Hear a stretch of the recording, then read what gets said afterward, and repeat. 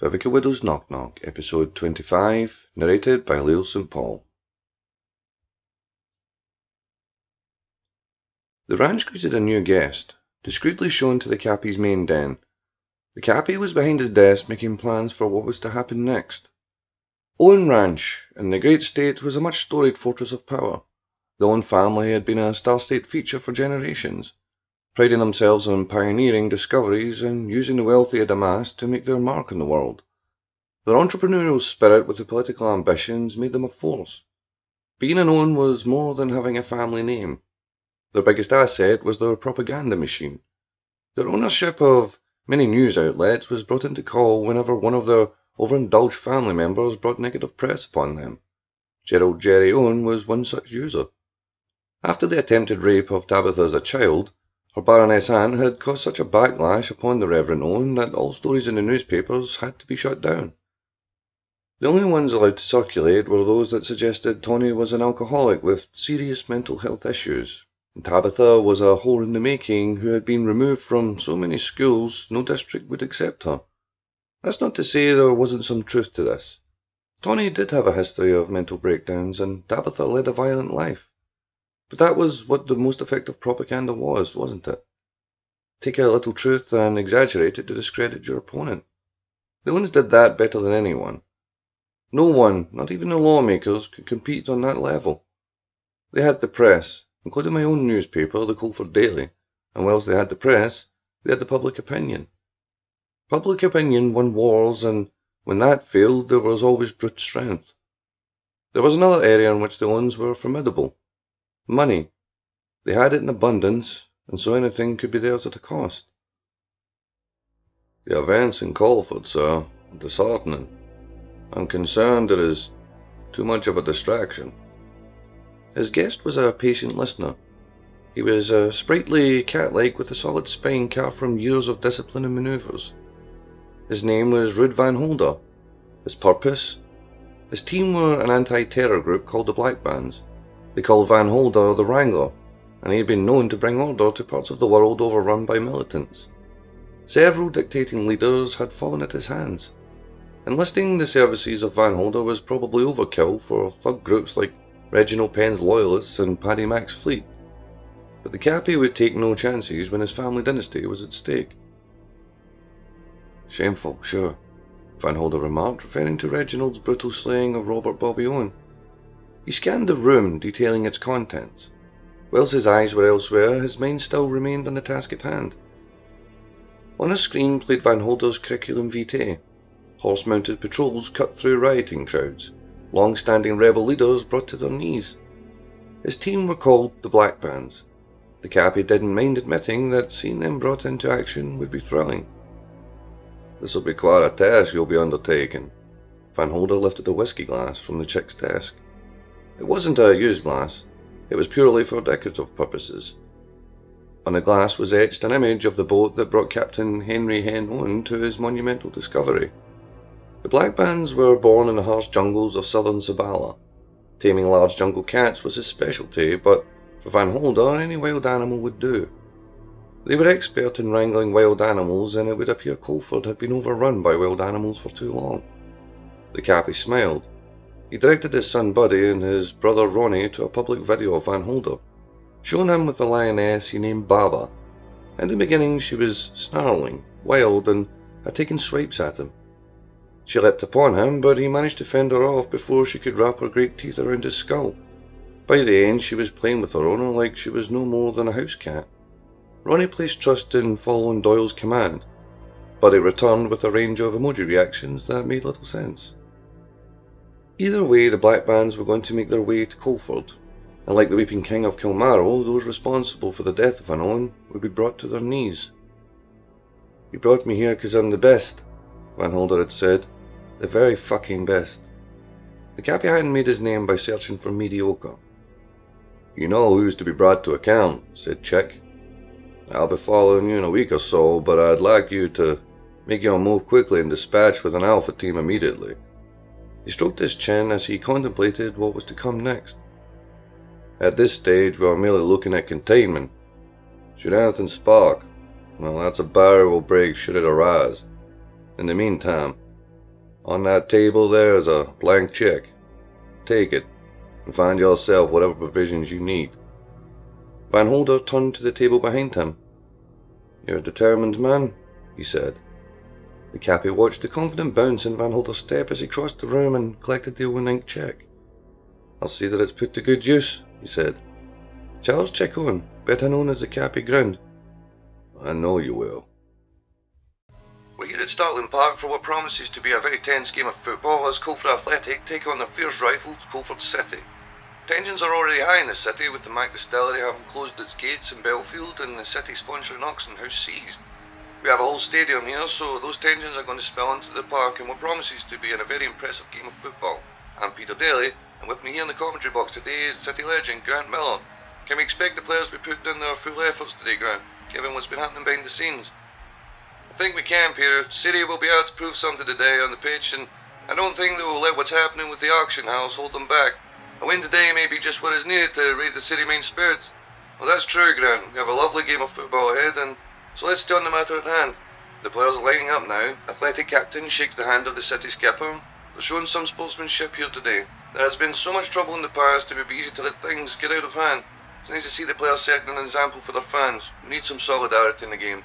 Yeah, the spirit of football is alive and well, Peter. The City's supporters always have been a spirited bunch, and let's just hope we can leave the trouble at the doors and enjoy the match. Statements have always been made through the stadium of Greater Coldford, but this is one occasion where the fans may be best just to sit back, relax, and let the battle remain on the field.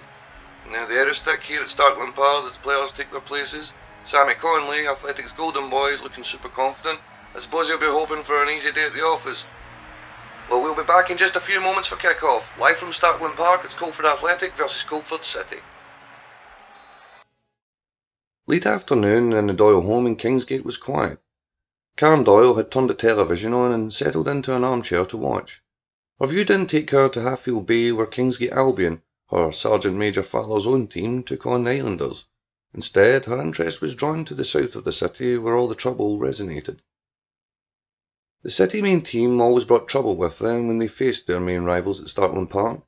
It was the first face-off of the two largest teams since the auction house had been seized. Mickey brought 2 cups of sweet tea. He laid them on the coffee table. He sat in silence watching his cousin's reaction. Sammy Conley of Athletic could be seen on screen patting his captain's shoulder with a good-natured smile as he took his place and prepared for kick-off. The judge lifted her cup and took a sip of the sweetness. Her eyes remained on the match, but her expression told nothing. "Hope it all goes smoothly," Mickey commented. "Why wouldn't it?" was his cousin's reply. The cat Margaret circled around Karen's legs. It locked its glowing eyes on Mickey. She meowed and displayed her sharpened incisors. He lifted his cup and sipped just as Karen had done. The whistle blew, and the ball was kicked. The clash between Coldford City and Coldford Athletic was always heated. Debate over the teams had led to violent clashes in the past. Given recent events and the looming presence of the lawmakers, it made an already tense affair even more strained. 2 of the largest teams would be battling it out on the football pitch. Fans of the other teams, such as Swanton Town and Bournemouth in the north, would be watching closely. The game itself would provide delightful sporting entertainment, but what drew eyes on this particular occasion was the talk of heightened security. It had all the makings of a great story. Back in my days studying journalism, I had the option of being a sports writer. A good friend of mine, Harry Corbine, had done just that, and he followed the charitable athletic team closely, writing for the Coldford Express and the Shanties. I asked his thoughts on it. He told me there was nothing like experiencing the match firsthand. If I really wanted to see what all the fuss was about, I should take myself to Startling Park and get a good look. I had meant his views on security measures. I trust he knew this. Wanted to keep focused on the match, he didn't offer much insight on lawmakers' presence. Earlier that morning, I saw a couple of coaches leave from the front of Falls Park building in Maine. The City fans were chatting nervously. There were some smiles and excitement one might expect. However, I did notice the absence of the pens had left them a little sobered. I managed to stop one of the loyalists named Christian Ivor. He had exchanged his black belt uniform of the auction house for a City shirt. He was busy overseeing the fans gathering onto the coach. "How are you feeling about the game?" I asked him. Ivor gave a cheery smile. "Well, Sammy Conley is bound to cause some trouble. He's a great lad, but he always bloody does, he said. I was referring to the heightened security, I told him.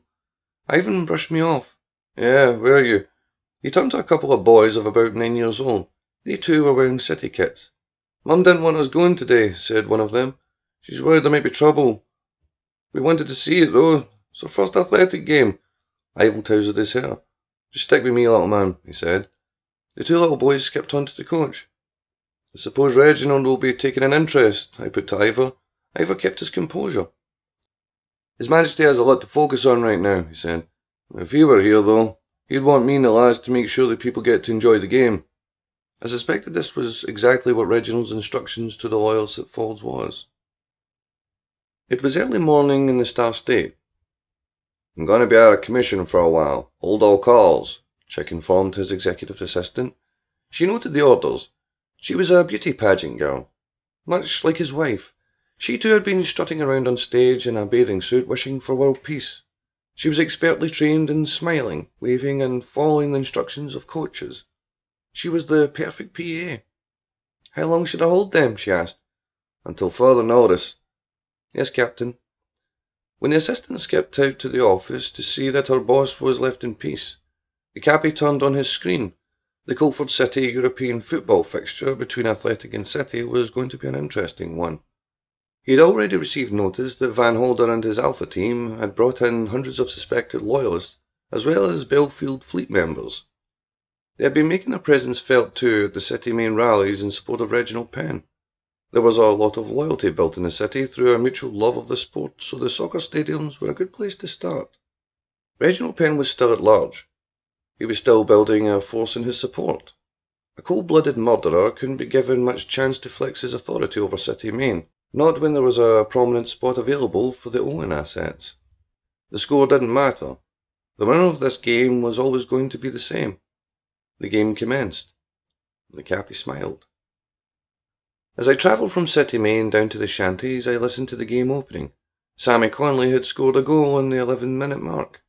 Through the radio commentary, the voices of the Athletic fans could be heard chiming along to their rivals. I received a call from Harry Corbine, who was already at the stadium. Where are you, Sam? He asked.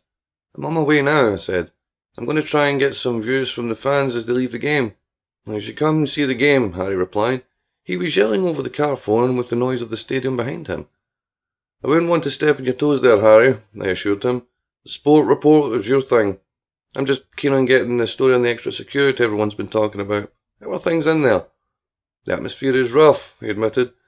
I've been to tons of these matches. They always have the high-vis guys everywhere to make sure the banter doesn't spill into anything worse.